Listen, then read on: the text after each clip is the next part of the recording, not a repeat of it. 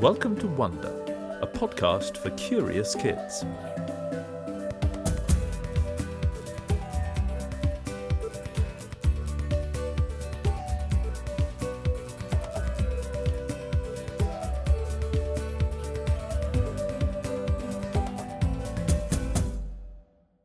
Hello, Wonder.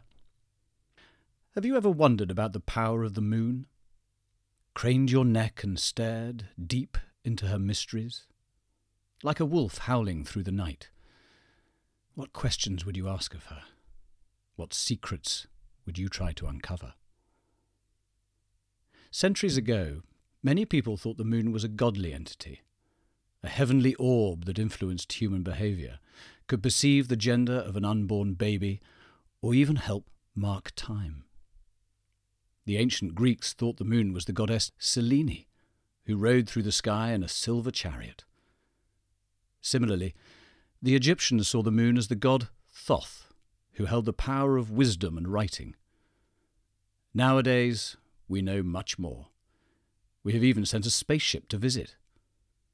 But why has this great celestial globe held such a fascination for us for so long? Well, to understand this, we must first understand more about early humans.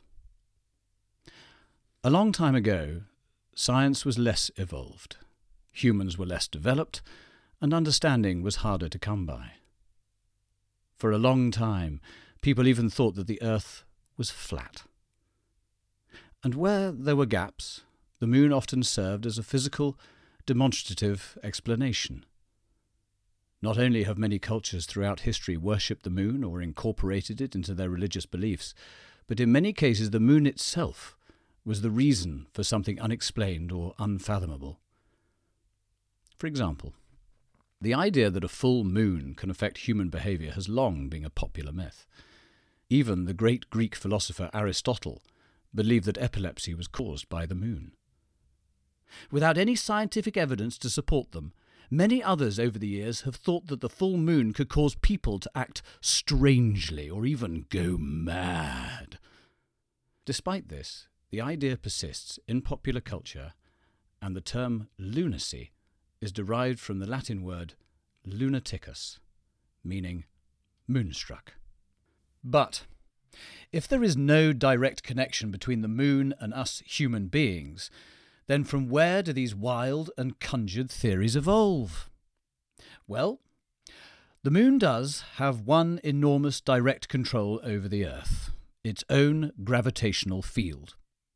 Despite the fact that the moon has considerably less mass than the Earth, it is not only much smaller, but also about 60% as dense as the Earth, it still generates a considerable gravitational energy, or pull.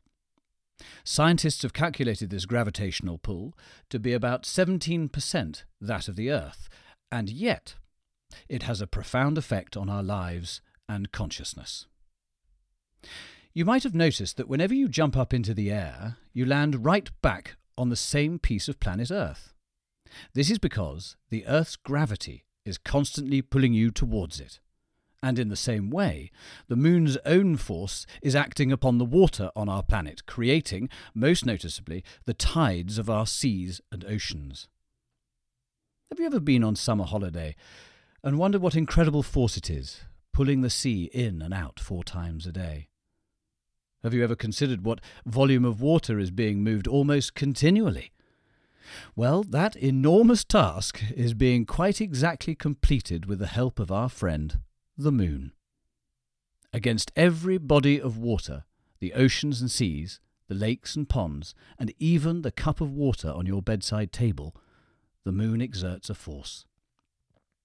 Of course, we don't notice it in our morning cup of tea, but it is there.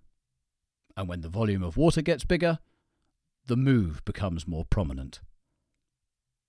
This gravitational pull is moving the oceans effectively from side to side, depending on whereabouts the Earth is in its own orbit relative to the moon.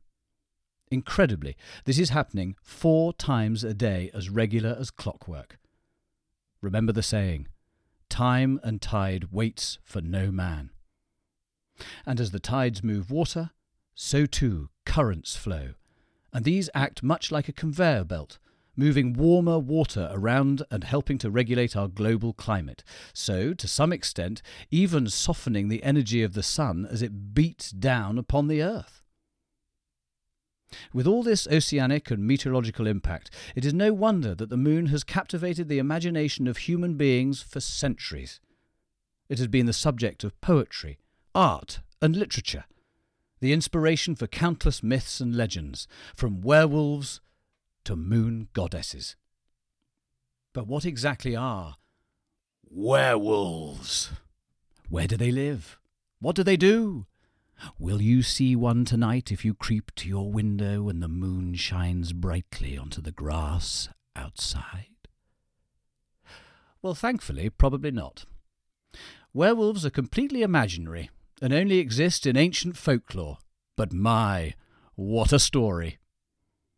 So it goes that under the power of a full moon, cursed men, usually afflicted by the bite or the scratch from another werewolf, would shapeshift into a wolf-like creature, stalking around, searching for bodies to devour and howling like their canine cousins. Only the moon could throw them into such stupor, and nothing could cure them except for a silver bullet. Something to think about next time you watch the film Wolverine. I wouldn't want to bump into him on a cold night. So, what have we done to understand more about the moon? Well, in 1969, the USA under NASA and the Apollo missions managed the unthinkable: a man on the moon.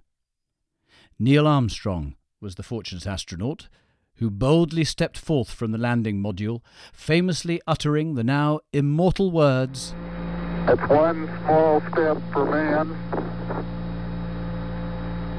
one giant leap for mankind."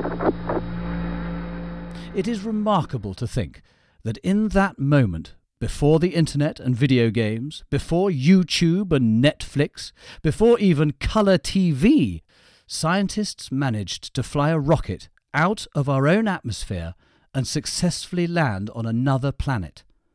Isn't that incredible? Unfortunately, despite an extraordinary volume of evidence, including 382 kilograms of moon rock collected across 6 lunar landings, many people think that this is, in fact, just that, not credible. There have been widespread and long-standing conspiracies that the moon landings were fake, and in fact, all staged in a small film studio in Hollywood. I don't believe that for a moon minute. Humans are explorers. Space really is the final frontier. How exciting to think, when you look up into the night sky, that before even your parents were born, brave astronauts were treading gingerly over the moon face and bringing home valuable scientific information and data.